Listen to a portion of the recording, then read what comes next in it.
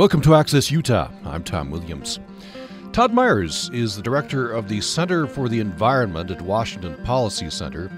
His new book is Time to Think Small. It's a call to climate action that examines ways we can leverage the growing power of smartphones and other technologies to become effective environmental stewards, to protect threatened species, reduce risk from climate change, stop ocean plastic, and help solve many other problems. Todd Myers is author previously of EcoFads, How the Rise of Trendy Environmentalism is Harming the Environment. He's authored numerous studies on environmental issues, and he's worked on a range of environmental issues, including climate policy, forest health, old-growth forests, and salmon recovery. He's a former member of the executive team at the Washington State Department of Natural Resources and a member of the Puget Sound Salmon Recovery Council. Todd Myers, thank you for joining us today. Yeah, thanks for having me on. Not apropos of your book, but I just had to ask you. In your bio, you say you're a beekeeper. Yes. And you mentioned 200,000 bees. You live with 200,000 bees. I mean, your family as well, right? That's some pretty serious beekeeping. I don't know. Is that a large operation? No, it's actually about 4 hives. Okay. At their peak in the summer, there are about 50,000 bees in a hive. And so 200,000 sounds like a lot, but it's very small. I have a friend who used to have a commercial beekeeping operation, and he had more than 1,000 hives. So 4 is just a hobby. But as I mentioned in my book, one of the things that I learned from bees is that the power of doing lots of small things adds up, because each bee only collects a tiny amount of nectar in its entire lifetime, and yet they can produce a huge amount of honey and run the hive, each little bee doing their job. And so it's a good metaphor for where I think we need to go with environmental action. Oh, great. You can tell I'm not a beekeeper. I thought 200,000 was, overwhelming. But if it's 50,000 per hive, and you got 4 hives. But in fact, there's a little drawing of a bee on the cover of your book. So I guess that's you told us why there. So tell me a little bit more about your background. You've worked in government. You've worked, I guess, private sector. You worked in tech. Yeah. So I've worked in environmental policy for about 22 years. When I went to work for the Washington State Department of Natural Resources, I went as a political appointee. We elect the Commissioner of Public Lands in Washington State, who manages Washington State's state forest and aquatic lands. And at that time, I didn't know much about environmental policy. And I spent a year walking around the forests of Washington State, listening to biologists and foresters talk about how we manage forests, sort of natural processes, and how these ecosystems work. And I just was absolutely fascinated. And I remember stopping one forester as we were talking about an issue, and I said, I don't hear a lot of this stuff in public, the interesting things you're telling me. And he says, yeah. He says, unfortunately, the political discussion about forestry and forest is very different than what we see on the ground.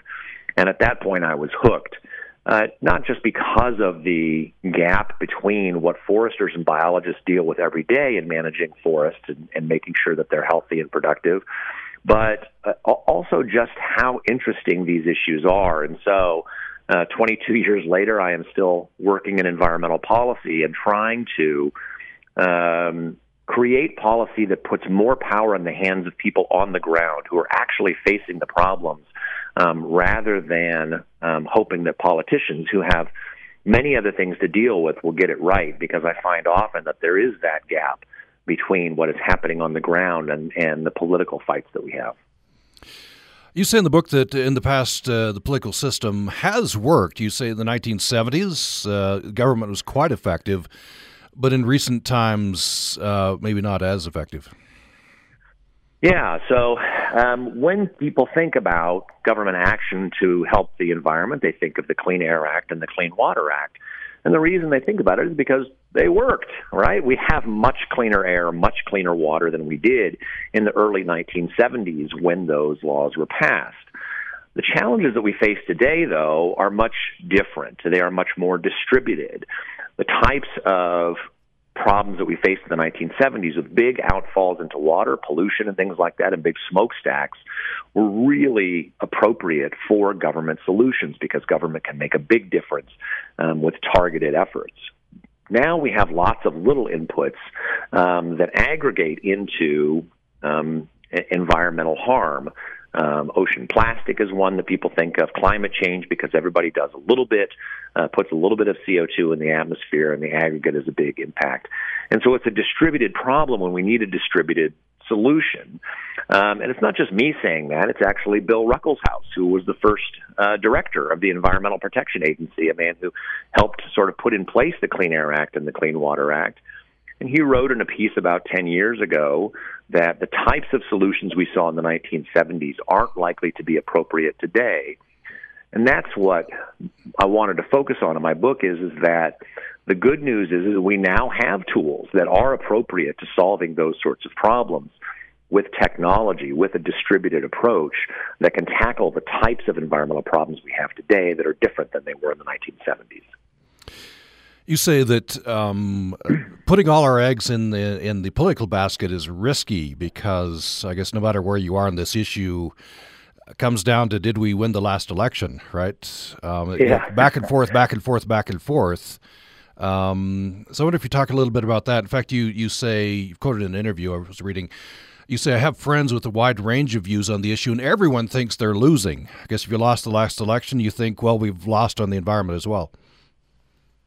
Yeah, that's right. It is really interesting because when I talk with conservatives, they think that the environmentalists on the left are all winning. And I can tell you that when I talk with my friends in the environmental left, they think that, the oil companies, other folks are all winning. And I think it's because they focus so much on political outcomes and whether they get what they want at the political level.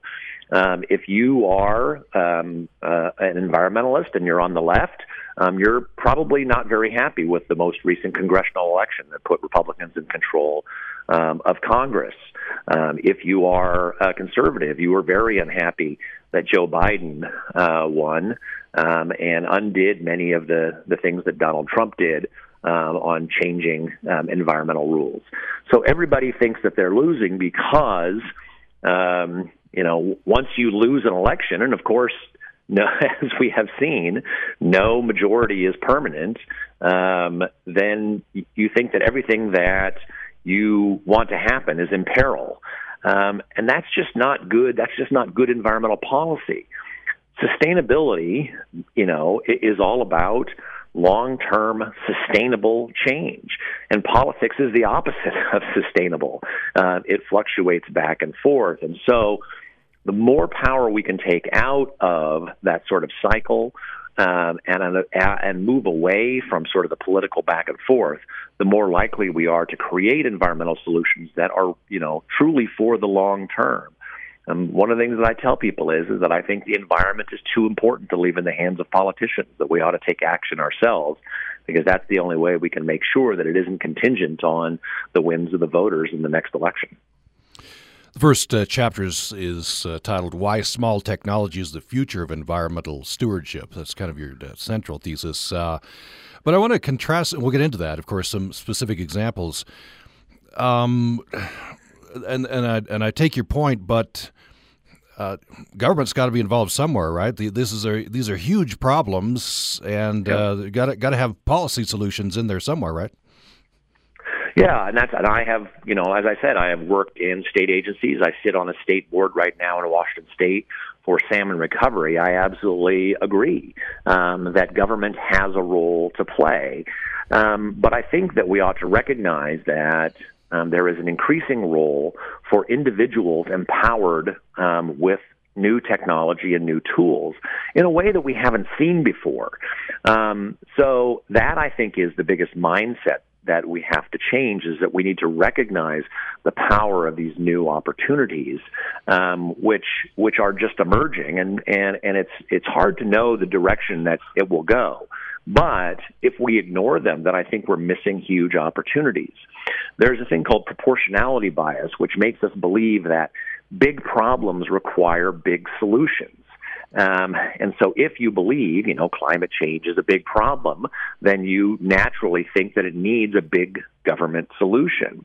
But in fact, what we see is that lots of small actions aggregate into big solutions. So our mindset shouldn't simply be that the only way that these problems can be solved is through big government actions, because we see that small actions add up to a lot. I want to get into some. You have many examples in the book. Maybe choose one example to start. What's a good example?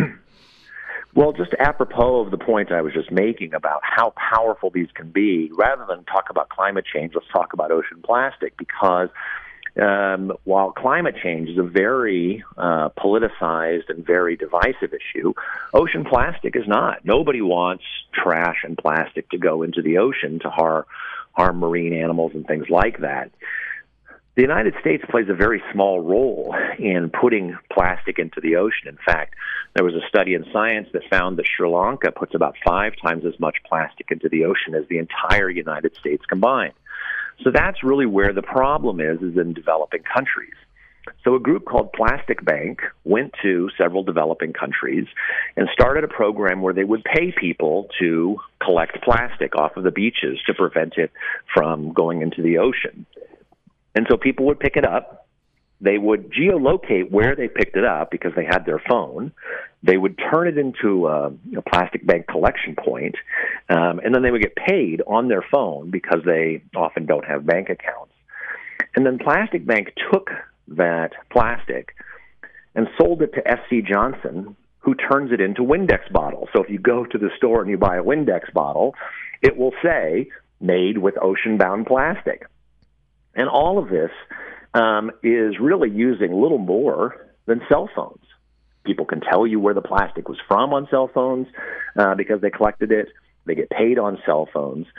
And yet just that simple process, they have collected more than 3.1 billion plastic bottles that might have washed into the ocean and 140 million pounds of plastic. That's truly incredible, and it's larger than any other effort that is out there. There was a program that is trying to collect plastic in the ocean, which is a different type of problem. It's more difficult. But they call themselves the world's largest ocean cleanup, and they have collected about 4 million pounds of plastic compared to the 140 million that Plastic Bank has. So I just think it's a really remarkable example of an area where governments are struggling. Developing countries don't have the ability to collect the trash like we do in the United States, and a private relatively low-tech solution is having a huge beneficial impact.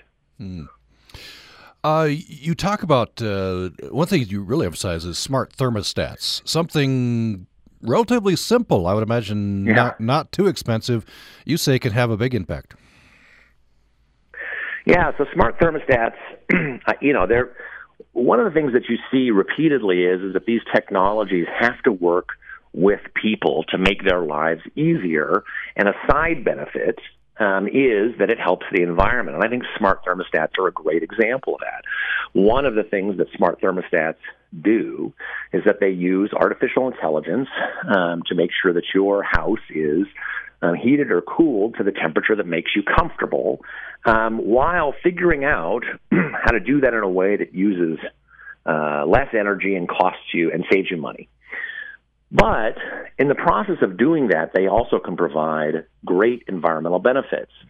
So electricity use goes up in the morning, down in the middle of the day, and then reaches its peak in the evening.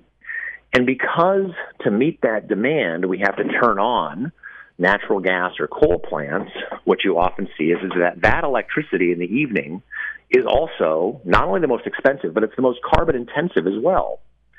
So what smart thermostats can do is heat or cool your house prior to those peak hours, can shift your demand outside of that window and make it so that you're comfortable for that period of time without you having to purchase electricity when it is most expensive and carbon intensive.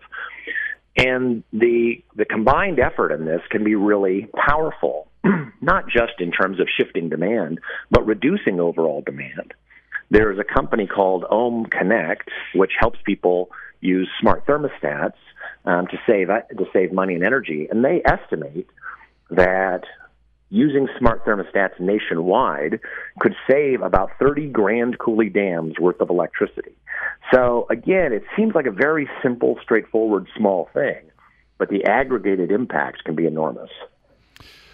You also give an example of California facing an energy shortage, and the utility sent out text messages. I guess something as simple as text message can be effective. Yeah, well, I think this is about as good example of how powerful the ability to share information can be. So this summer, a lot of times when we talk about climate change or when we talk about renewable energy, we focus on the supply side. Okay, we're going to build more solar, we're going to build more wind, we're going to build hydrogen, all these different ideas, cool new ideas that people have. But what is neglected is the role that individual consumers can play in changing how we use electricity. And these are extremely low-cost approaches. So this summer, when California was facing an energy crisis, they didn't have, temperatures were high and they were facing blackouts. California has a lot of batteries that are used to store energy, shift it from, the middle of the day when the sun is shining to the evening when that peak hits. But as the peak was coming, they were short. And so what they decided to do was to send a text out to not all of them, but many residential consumers, and say, look, we are facing blackouts. Conserve if you can. And within 15 minutes, demand declined by 2,000 megawatts, the equivalent of all of the battery power that was being used in California at that time, at virtually no cost. And so I think that it is, again, it was just a text, very simple, very low tech, and yet it had enormous impact at a moment when California was facing blackouts. I guess to take this out, kind of to the principle behind it, you say that it readily, I think people would agree, there are many, many, many people who aren't in the cause, right? They agree, something needs to be done about the environment, something needs to be done about climate change, but it's not my number one priority. My number one priority is surviving, et cetera, et cetera. You're saying that these technologies can be adopted by these people if they see the benefit for them. Absolutely. No matter how serious or unserious you take the risk from climate change, everybody wants to save money. And so if I can give you technology tools that help you reduce the amount of energy you use so that it reduces your electricity bill, you're going to use that. And if there is an ancillary benefit of reducing CO2 emissions or reliance on other countries for energy, then that's great. And that, I think, is one of the best things about this is that, as I said, climate change, according to Gallup, is one of the most divisive issues in the country. And so finding political common ground, finding political solutions in that environment is extremely difficult. But technology can do that because technology can cater to people, giving them a variety of reasons to use the technology. And the other thing is, that technology is not contingent on the next election. As we said, you lose an election and your policies can go away. But if people are using technologies that save them money, they're not going to get rid of that just because their guy or the other guy won election. It is a truly sustainable approach, and it's sustainable because it transcends the divisive politics that are too often guiding environmental policy. We'll get into more examples as we go along, but I just wanted to do an optimism check here. You're quite optimistic about this, I think, right? I don't know. There's probably skepticism out there. How much can this? How big a piece of the pie can these technologies take a bite out of? How significant is this?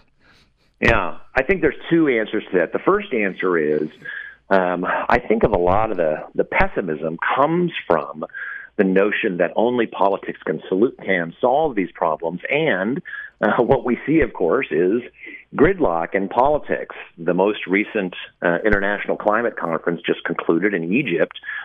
And going into that and coming out of it, a lot of environmental groups said, why are we doing this, right? Year after year, we have these meetings, and yet CO2 emissions continue to go up. We don't see results, and it's causing people to be very frustrated. And so I think that that is generating a lot of the pessimism around issues like climate change. With regard to why I'm optimistic is because I see the power. I've worked in environmental policy for 20 years. I've been very frustrated that government, while it does good things, we're missing a lot of our targets. CO2 emissions here in Washington State, we're not recovering salmon at the rate that we need to. And so I've seen that frustration and looked around for alternatives. And when I started looking, I realized that there were a lot of people who were doing things that were already having a positive impact. And then there was a rule, a guy named Matt Ridley, from the UK, who is a science writer and writes about technology. He created a thing, he came up with a rule called Amara's Law. And what Amara's Law is sort of the nature of how technology has an impact. And what he says is that early on, people get very excited about it, right? The opportunities, oh my God, this is going to change the world.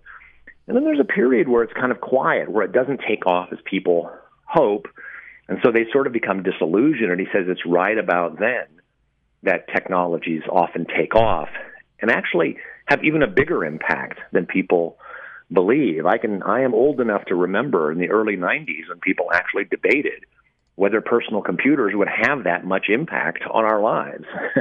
And it was right about then, especially at the end of the 90s, that they really took off. And I see that trend with a lot of these environmental and conservation technologies, and that's why I'm very hopeful.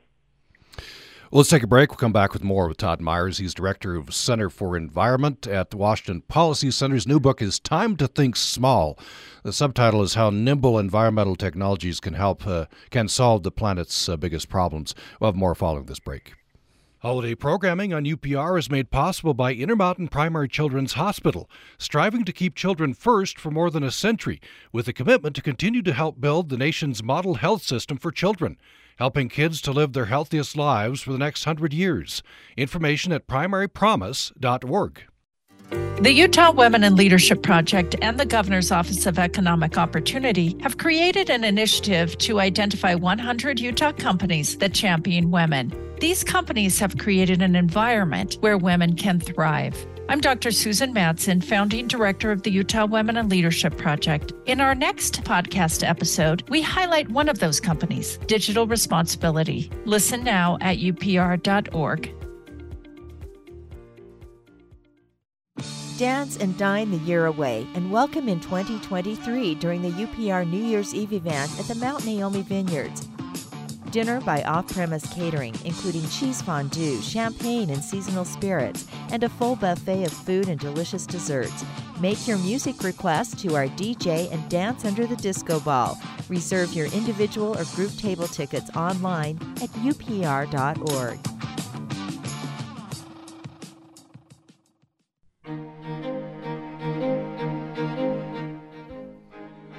Thanks for listening to Access Utah. I'm Tom Williams. I'm talking with Todd Myers on the program today. He's director of the Center for the Environment at Washington Policy Center. The latest book is Time to Think Small, How Nimble Environmental Technologies Can Solve the Planet's Biggest Problems. So Todd Myers, I'd like to have you give me another couple of examples. Maybe starting with this one jumped out at me. How bird watchers can help with endangered species. Yeah, so actually it was funny because I wasn't much of a bird watcher before.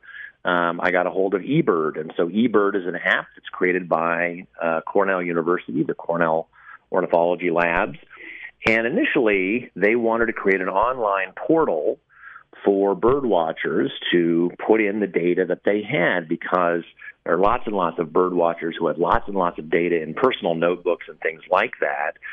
And so they put up a web page, and they found that people would do it because they were interested in contributing data to that scientists could use to understand bird migratory patterns and a variety of other things. But they said once they created the app eBird and put it, on smartphones, that the amount of data just absolutely exploded, because it wasn't just that people were putting the data in to help science. It was that the data was helping themselves, that they were keeping their life list, that they could remember and, what birds they saw, when and where. And so, of course, putting it in on your smartphone means that it knows the time and the location of where you're putting it in, and also what birds you are likely to see. And so it can give you some hints and things like that. And actually, there's a companion app called Merlin Bird ID, where it now has a tool where you can simply record and it will listen to bird songs and give you a recommendation of what bird you think you're listening to. It's really a cool app. So what they decided to do with all this data, now they have these millions and millions of bits of data that people have collected for them, and they wanted to protect habitat in the Central Valley of California for migratory seabirds. And they knew almost down to, the field, individual parcels of land where the migratory birds were passing through. So they went to rice farmers in the area in conjunction with the Nature Conservancy and said, how much would we have to pay you to flood these fields in January and February when the birds are passing through to create habitat for their route? And the farmers gave them a price, and they were able to essentially lease that land. They called it Airbnb for birds, because you're leasing the habitat for a short period of time. And it worked. And the reason it worked is because they had all of this data that used to be out there in people's individual notebooks, but is now on smartphones and now in Cornell's database. And it is the type of example of how citizen science is creating new opportunities, not only to understand species, but to understand how we can provide the habitat that they need. And since virtually every threatened species in the United States relies to some extent on private land rather than just government-owned land, it engages private landowners in a very positive way. Rather than punishing them for having habitat by saying, well, you can't touch this because we have to protect it, it says, you have valuable land for species, and we want to pay you for it. And so it is really a win-win, both for landowners and for species. We talked earlier in the hour about, you gave a suggestion, one thing that the average person can do is reduce their electricity use between 4 and 7 p.m. You get a smart thermometer, the very simple thing. Another thing you say we can all do that could have a pretty big impact is reduce water waste. Yeah, so people don't realize how much water they waste because they just don't have the information. About 10% of water used in a household is wasted, either by running toilets or little leaks, things like that, things that they might not see. And even if their utility recognizes it, there are many utilities across the country that still will send you a letter. So they will notice that there is a high rate of use at your home, and they will send you a letter saying, hey, can you, look at this and figure out what the problem is? Well, then it could be days, of course, since that has been occurring, and a running toilet or a leaking toilet can have a really big impact, again, not just on water, but on your pocketbook. So in Santa Cruz, a innovator worked with somebody who used to work at was a water commissioner there, and they created a little app, or a little technology rather, called Buoy, that attached to your pipe running into your house, using artificial intelligence to look at the flow and determine, where you were using water. A shower is different than your washing machine and things like that, and tell you what was going on, and then also could tell you if you were wasting water, if there was a constant flow of water that indicated that you were wasting water, and it would tell you on your phone, hey, you need to look at something's going on. But even more impactful, I think, is the fact that, something like 3 to 5% of people every year have a catastrophic water leak where, a pipe breaks or something, and it does more than $10,000 worth of damage in a house. And what would happen is that the buoy would immediately send a signal to your phone to say, we think there is a big leak in your house, and it would allow you to instantly turn off the water and stop the damage. So not only is it helping you conserve water, it's preventing those types of catastrophic leaks that cause lots of damage. And at a time when we're, especially in California but elsewhere, facing concerns about water shortages and drought, reducing just waste by 10%, right? Not losing any usable water, but just reducing waste makes a really big impact both on the environment and your pocketbook. Staying with water, there's a company called eWater, does work in Africa. Yeah. Tell me about that. This is one of my favorite stories because it shows that technology is not just something in the West, and some of the most exciting environmental innovations are actually occurring in the developing countries. We can fight about whether government or the private sector is the most appropriate sort of way to solve environmental problems. But in developing countries, they often don't have that luxury, right? The government simply cannot address the types of concerns that we have. It's only private action that can do it, and eWater is a perfect example.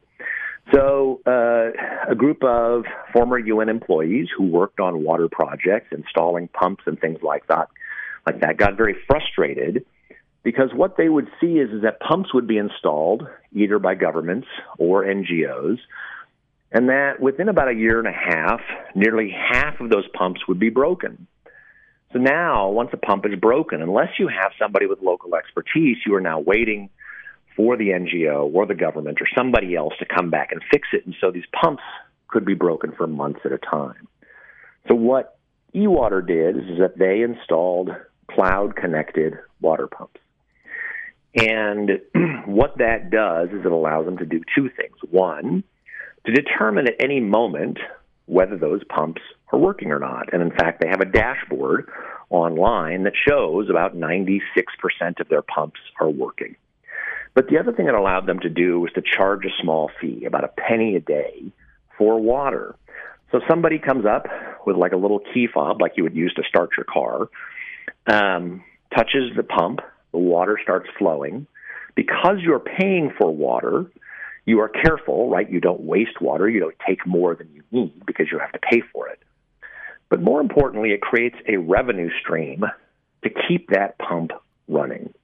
So when the pump breaks, somebody is losing money, and they get an instant notification that the pump is broken, and somebody in the area who is responsible for maintenance goes, fixes that pump, and gets it back working and generating revenue again. And that is a big reason that you see 96% of their pumps running.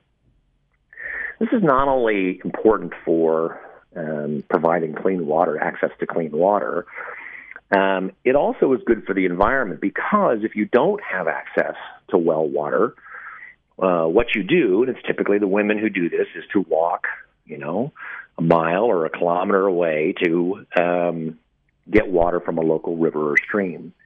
But you don't know if that water is clean. So then what they do is they buy charcoal. So they're paying for charcoal that has been made from trees that were cut down. And so one of the leading causes of deforestation in parts of Africa is cutting down wood to cook food and boil water. And so if you can reduce the need for that, you're not only saving people money, you're reducing the impact on deforestation. And lastly, the other way that you can get clean water is to buy a plastic bag. Well, if you don't have access to clean water, you certainly don't have access to reliable garbage service. And so you buy a plastic bag of clean water, but then you discard the plastic. And so it also contributes to plastic pollution. So just a simple thing like a cloud-connected water pump is not only empowering women, making it so that they don't have to hike long distances, but it's also reducing the impact of deforestation and reducing plastic waste. It is a really incredible example of the power of just very simple technologies.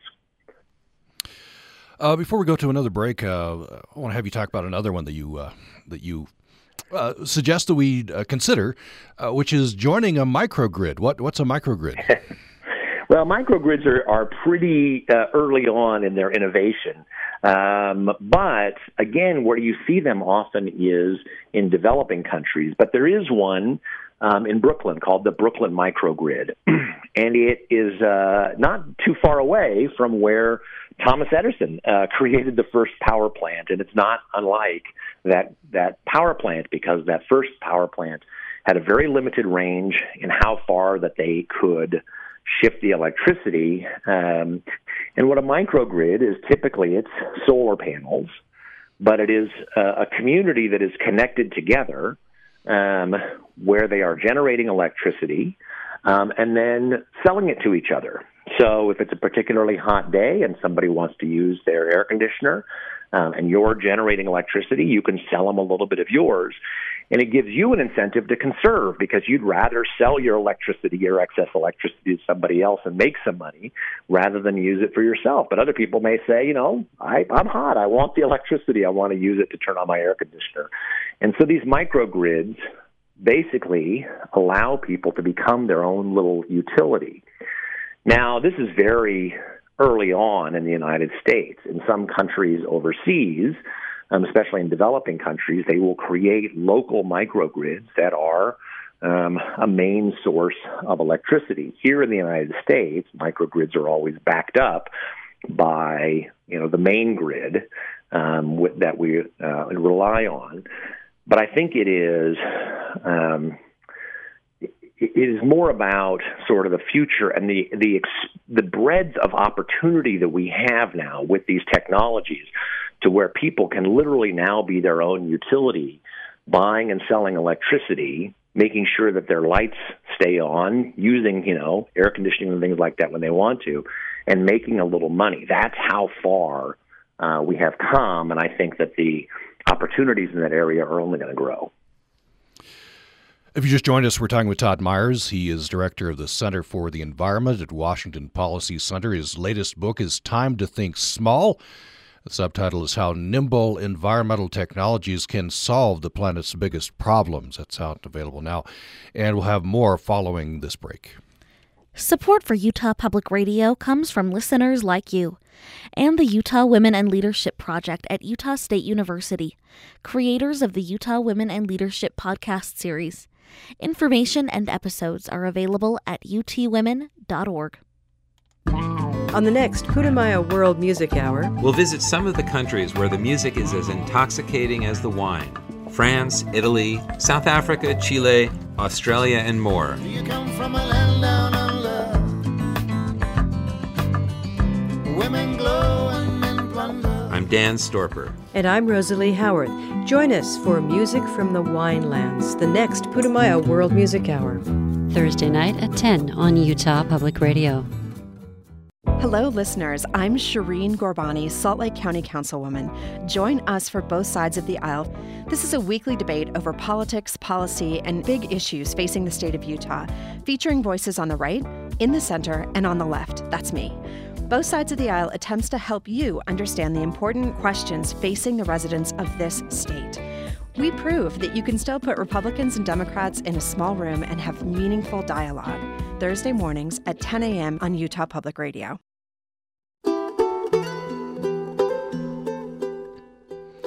Thanks for listening to Access Utah. I'm Tom Williams. My guest for that was Todd Myers, author most recently of Time to Think Small. Todd Myers, I'd like to have you talk a little bit about an op-ed I found. This is fairly recent, September of last year, I think. Or September of this year. Yeah, we're still in 2022. I'm already thinking about 2023. So just a couple of months ago, the Spokane Spokesman Review newspaper, you say, here's a simple question. How should we measure the success of climate policy? And the answer should be, you say, by maximizing CO2 reduction for every dollar spent. That should be the prime measure. And you go on to outline in this op-ed piece that often that is not how we go about measuring our effectiveness. Yeah, so this summer, the Congress passed and the president signed a spending bill on climate policy that promised to reduce CO2 emissions nationwide. I have seen a lot of these sorts of spending projects, and I am a little bit dubious that it will achieve the goals that it promises. And the main reason is that with many of these things, there's a long list of technologies that are favored and other special interest groups whose preferences are written into the bill rather than legislation that is written to say, we think that this is a national priority to do this. We are willing to spend public money achieving these goals, reducing CO2 emissions, but we want to make sure that every dollar we spent yields the greatest amount of CO2 reduction. The more concerned you are about climate change, the more you ought to demand that every step we take yields the maximum environmental benefit, because we don't have time to make a lot of what I think are silly mistakes by funding speculative technologies. And there's lots of examples of that. And one that I like to talk about all the time is that the Pacific Coast, California, Oregon, and Washington, promised that by 2010 there would be a hydrogen highway stretching from Los Angeles all the way to Vancouver, Canada, for the 2010 Winter Olympics in Vancouver. Well, of course, we don't have a hydrogen highway where people can fill up their cars, and so we spend a lot of time on things that sound cool but don't actually work out. So when you ask folks, okay, why do you think this will work? Typically what they say is, well, it spends a lot of money. But spending a lot of money is not the metric. Effectiveness, right? Total CO2 reduction should be the metric. And while we've talked a lot about examples from my book, one of the underlying things that most or all of these examples take advantage of is that they connect individuals to environmental problems without being mediated through politics. If I want to reduce my energy use, either because I care about CO2 or I just want to save money, and I do something and it doesn't work and I end up paying the same amount or more, I'm going to find a way to change because I have that personal incentive, because I'm personally linked to the outcomes. Politicians, though, don't like to admit that they're wrong. And so when they spend money on something that doesn't work or support a regulation that doesn't work, very rarely do they say, you know what, we really screwed that up. And then they change. They have a disincentive to change because it means that they look dumb, and politicians don't like to look dumb. None of us like to look dumb. But if I have an incentive to change, I will change. If I have a disincentive to change, then I won't. And that is why I think a lot of the public policy that we pass that seems to hold so much promise doesn't live up to those promises because the emphasis is on appearance, not on results. One of the chapters in your book, by the way, it's Time to Think Small. Todd Myers, my guest, is the author. One of the chapters in your book, you talk about carbon offsets, and you say that the left and the right are skeptical for different reasons of carbon offsets. From the left, environmental activists, I'm quoting you, argue that phony carbon offset programs allow companies to continue to emit emissions while actually, not actually reducing total worldwide gas emissions. And from the right, I hadn't heard this. This is pretty good. From the right, offsets are characterized as indulgences. Yeah.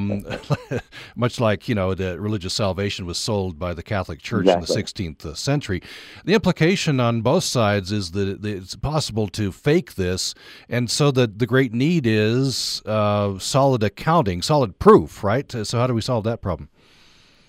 Yeah, so I used to be one of those people who was very skeptical of carbon offsets. I thought that they were a little bit phony. I thought that they were just a way to, make yourself look good without having to do very much. And so I started talking to people about this, and what I found is that there are actually some accounting systems where you can certify more or less, how the effectiveness of various projects. And there is always a margin of error. There is always more that we're learning. There is always the opportunity for fraud. But there are lots of systems that now can say, okay, yes, that actually is reducing CO2 emissions. And so every year I invest in about 20 metric tons of CO2 to get myself to either carbon neutral or near carbon neutral by investing in projects that reduce methane emissions from landfills. That is incredibly unsexy, right? I mean, if you tell people, what you need to do is you need to invest in reducing methane from landfills. It's not like planting trees or other things like that. But I find that to be the most effective. But again, there are ways to measure it and ways to determine the effectiveness. And what's interesting, what's so strange about this is that government spends money in a lot of these sorts of projects. Here in Washington State, the state spends money helping to reduce methane emissions from landfills.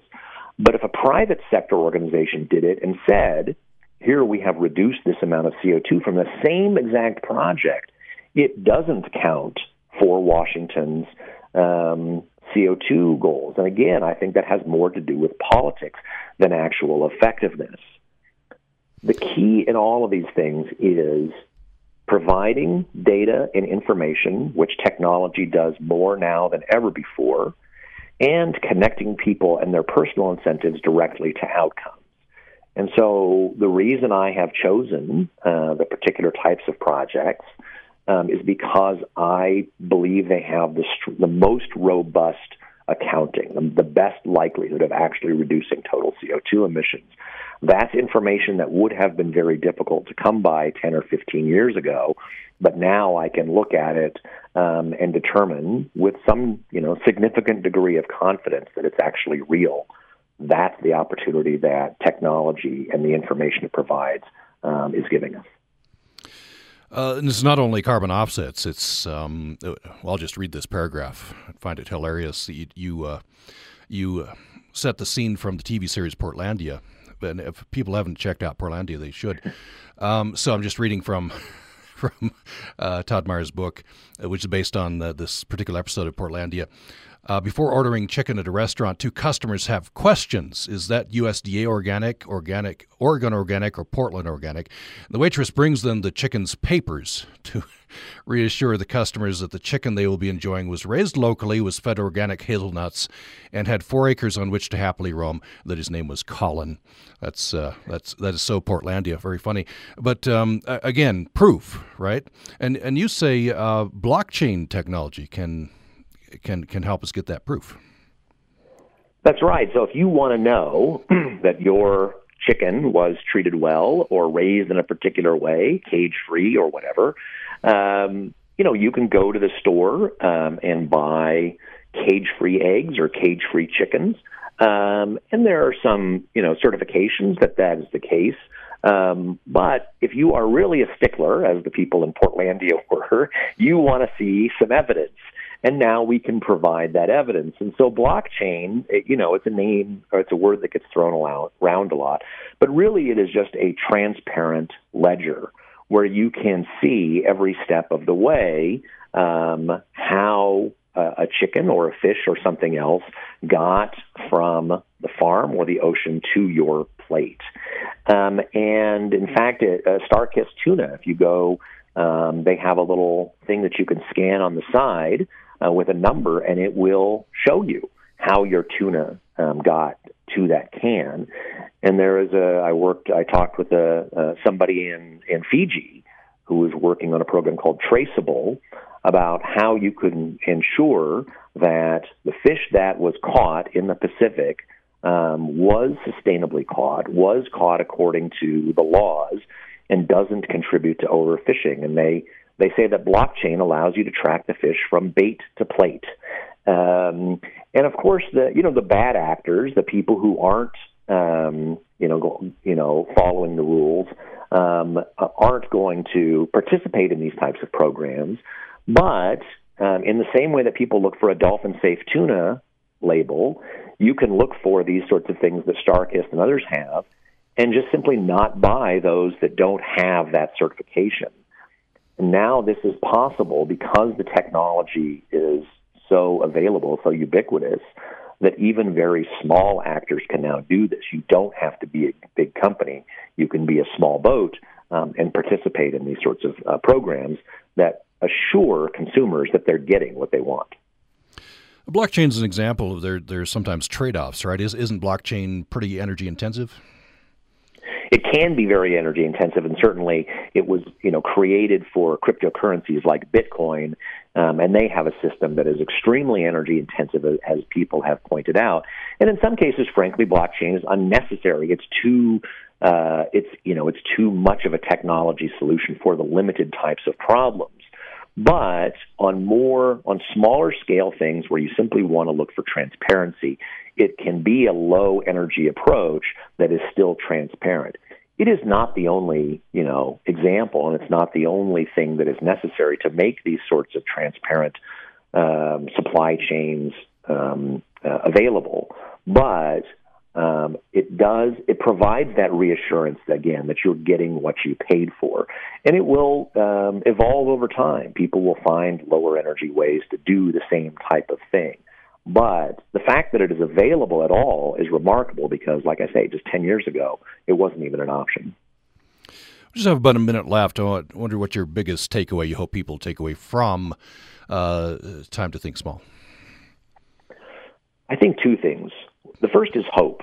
There's a lot of discouraged people about the environment who feel like we're not making the progress that we need, and that the only hope is to try to cajole politicians to do what they want. And that becomes very frustrating. I've worked in public policy for more than 2 decades, and there are many, many frustrating moments I have, but I want people to know that there is hope, that there is a lot of progress being made on some issues that seemed very intractable just not too long ago. And the second is empowerment. We have seen a lot of people taking really extreme steps, destroying art and doing things because they feel that they don't have any other power, that they are expressing themselves in the only way that they know how, by protesting or being destructive, to try to get the attention of politicians. There are now opportunities where you don't have to do that, where you can directly solve problems, either just in your own house or create technologies that have the impact on the scale of Plastic Bank or e-water or other things like that, that make a truly global impact. And it is no longer, out of your reach. The barriers have been reduced by technology. And so everyone has the power to do something. And like I said, like we started this conversation with the bees, each individual bee does a very small thing. But the aggregated impact of all of those small things adds up a lot, and I want people to remember that and not think that the little things they do don't mean much. Todd Myers is director of the Center for the Environment at Washington Policy Center, author most recently, the book just is out now, Time to Think Small, How Nimble Environmental Technologies Can Solve the Planet's Biggest Problems. Todd Myers, thank you. Appreciate you taking the time. Yeah, it was a very fun conversation. Thanks for having me on. Thank you. And thanks, everyone, for listening to Access Utah. Utah Public Radio is now streaming a variety of music and talk programs in Spanish from Radio Bilingüe. You can hear it 24 hours a day at upr.org.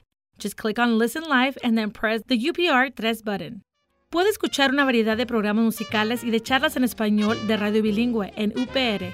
Puede escucharlo las 24 horas del día en upr.org. Simplemente haga clic en Escuchar en vivo y luego presione el botón UPR 3.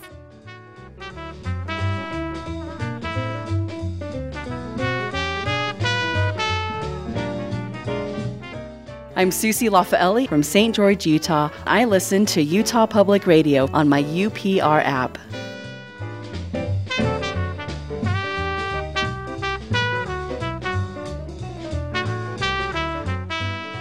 A statewide service of Utah State University's College of Humanities and Social Sciences. This is KUSR Logan, KUSU-FM Logan, KUSK Vernal, KUSL Richfield, Moab, KUST Price, KCEU, and streaming online at upr.org.